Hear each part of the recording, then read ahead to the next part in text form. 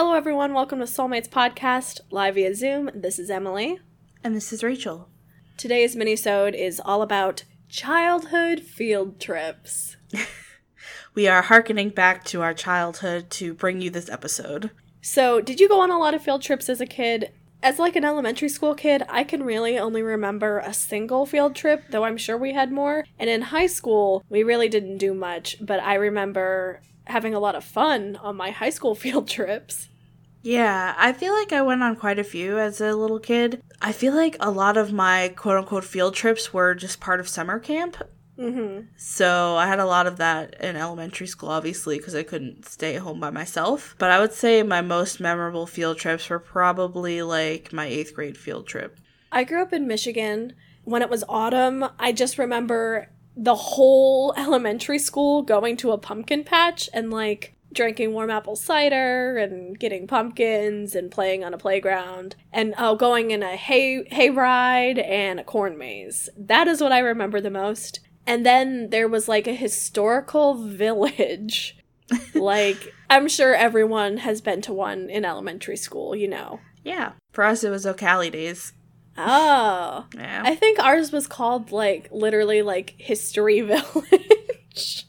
Oh my God. Or something that lame. Or, no. It was Yesteryear Village. Oh my God.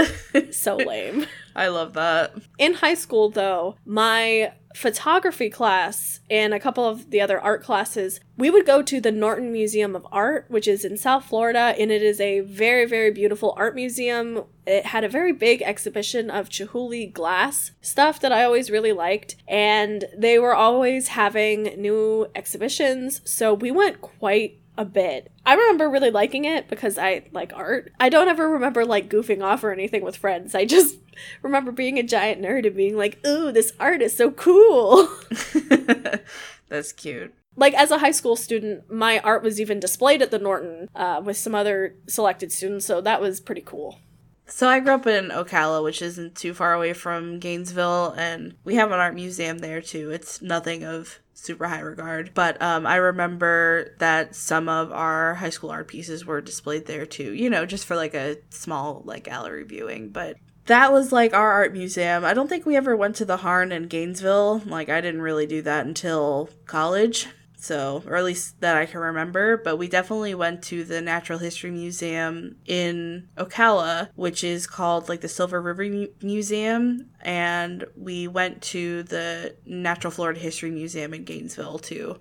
So that was kind of like where we went, but I've been to like all of the science centers in Florida at one point or another for some field trip or another, so I definitely had a good childhood experience. Lots of science centers. That's what I remember the most, and that makes sense because I like science, so. So, I feel like a big part of field trips is your field trip lunch, and you either, like, bring your own lunch, which is pretty common, or the bus stops somewhere, which I always liked way more, because when we would go to the Norton, odds are we were gonna stop at this Cece's Pizza. Hell yeah.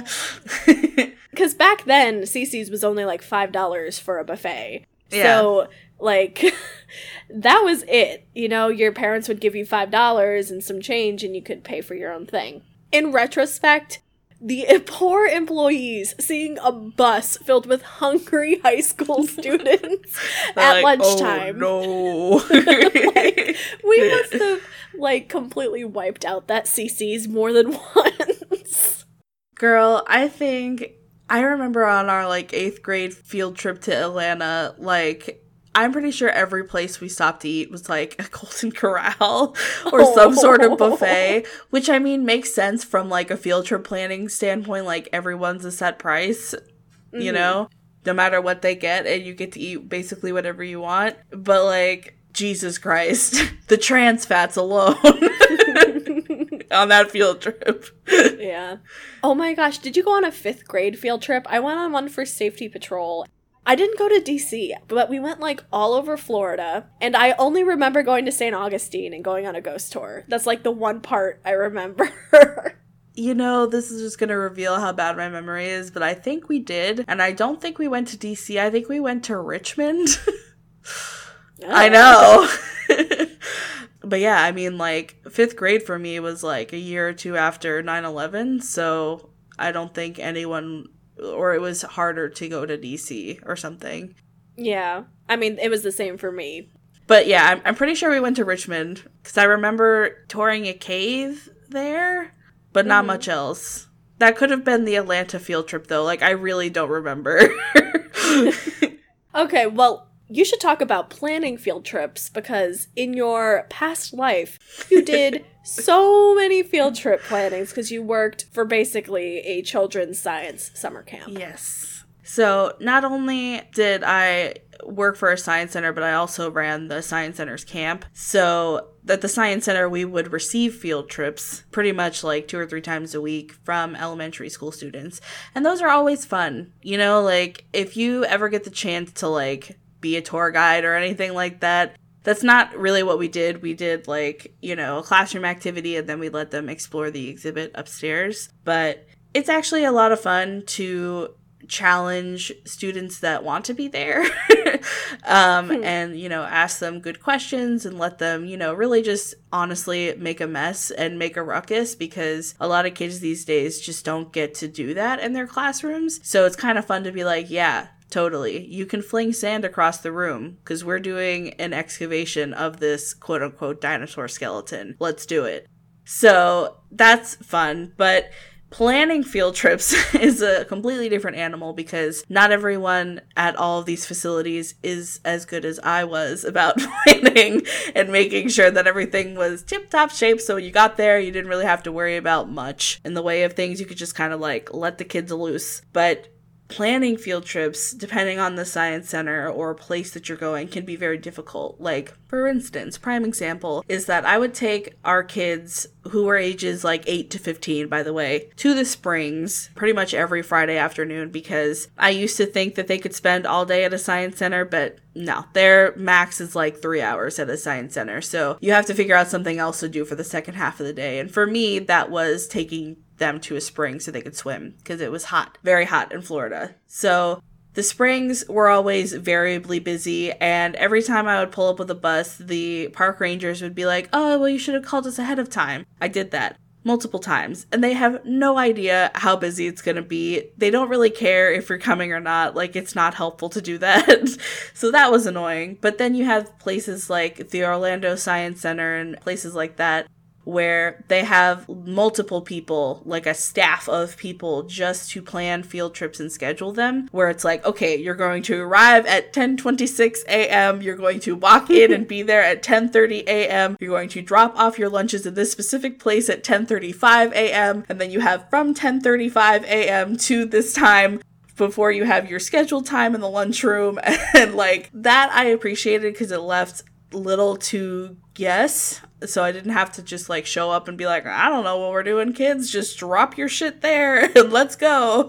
So planning a field trip is very interesting. I don't know if any of our listeners will ever do that, but my advice to you is to plan it as soon as humanly possible. And if the place seems wishy-washy or something like that, back out immediately, because you never want to have your kids and their parents aware that you have brought them to like a weird place. Just have your ducks in a row before you go. Make sure that you have paid ahead of time or have the right payment in front of you. And always, always, always anticipate that the kids will blast through whatever activity there is in as little time as humanly possible. Oh yeah, they don't give a fuck. They don't give a fuck. Like, I took the kids to, this was my first mistake, I took them to Orlando Sea Life Aquarium, I want to say. First of all, it's actually a good design because everything's very contained. It's like one track. You enter here and you exit here. It's in the same plaza as like Legoland and stuff like that, or the Lego Experience. They can't get lost, basically. You just keep moving forward. But my older kids ran through that shit in like 45 minutes. So I made them go back around again. I made them walk all the way back to the beginning and walk through all the way again. That was not my best moment, but I anticipated that they were going to spend most of the day there, but they did not. So just keep that in mind, that they do not care. They will run through things as fast as humanly possible. You can try to get them to stop and like ask them questions and try to get them to think about stuff, but that if they aren't interested in where they're at, they're not going to care. So scavenger hunts are always best. That's true. It keeps them stimulated. Yep. And places like the Harn Museum and stuff like that in Gainesville, like good places like that will have that stuff readily available because they know that looking at art isn't for everyone. So having some kind of quiz scavenger hunt thing with a prize at the end is the way to keep kids engaged. So I guess my best memory from a childhood field trip would be picking the perfect pumpkin that I was going to make the best fucking jack-o'-lantern out of, and I was so proud. I remember that very clearly. I remember, I think it was a science center in Tampa. I'm honestly like brain dead about this right now, but there's a part of the exhibit where you can lift a car by a series of levers or pulleys. So I lifted a car by myself by pulling on the rope. It was a VW Bug and I felt very strong. That's crazy. Yeah, no, it was super fun. And there's lots of fun things in that science center because I took the summer camp kids to it too. If you haven't been to a science center in a while, treat yourself and go. Even as an adult, it's actually very fun and you will learn a lot. I have to tell one more story though. Okay. My worst field trip memory was being forced to hike up Stone Mountain in Georgia. Oh, forced hiking is the worst. And the worst part was that I had just eaten, not a half an hour before, an entire bag of sugar-free Twizzlers. And I don't know if y'all know what sugar-free candy does to people, but it gives people horrible gas. So, I was walking down Stone Mountain, feeling like my large intestine was about to pop. That sounds horrible. I felt like I was going to physically explode. And that was my worst field trip memory. That and trying that nasty grapefruit soda at the Coca-Cola factory.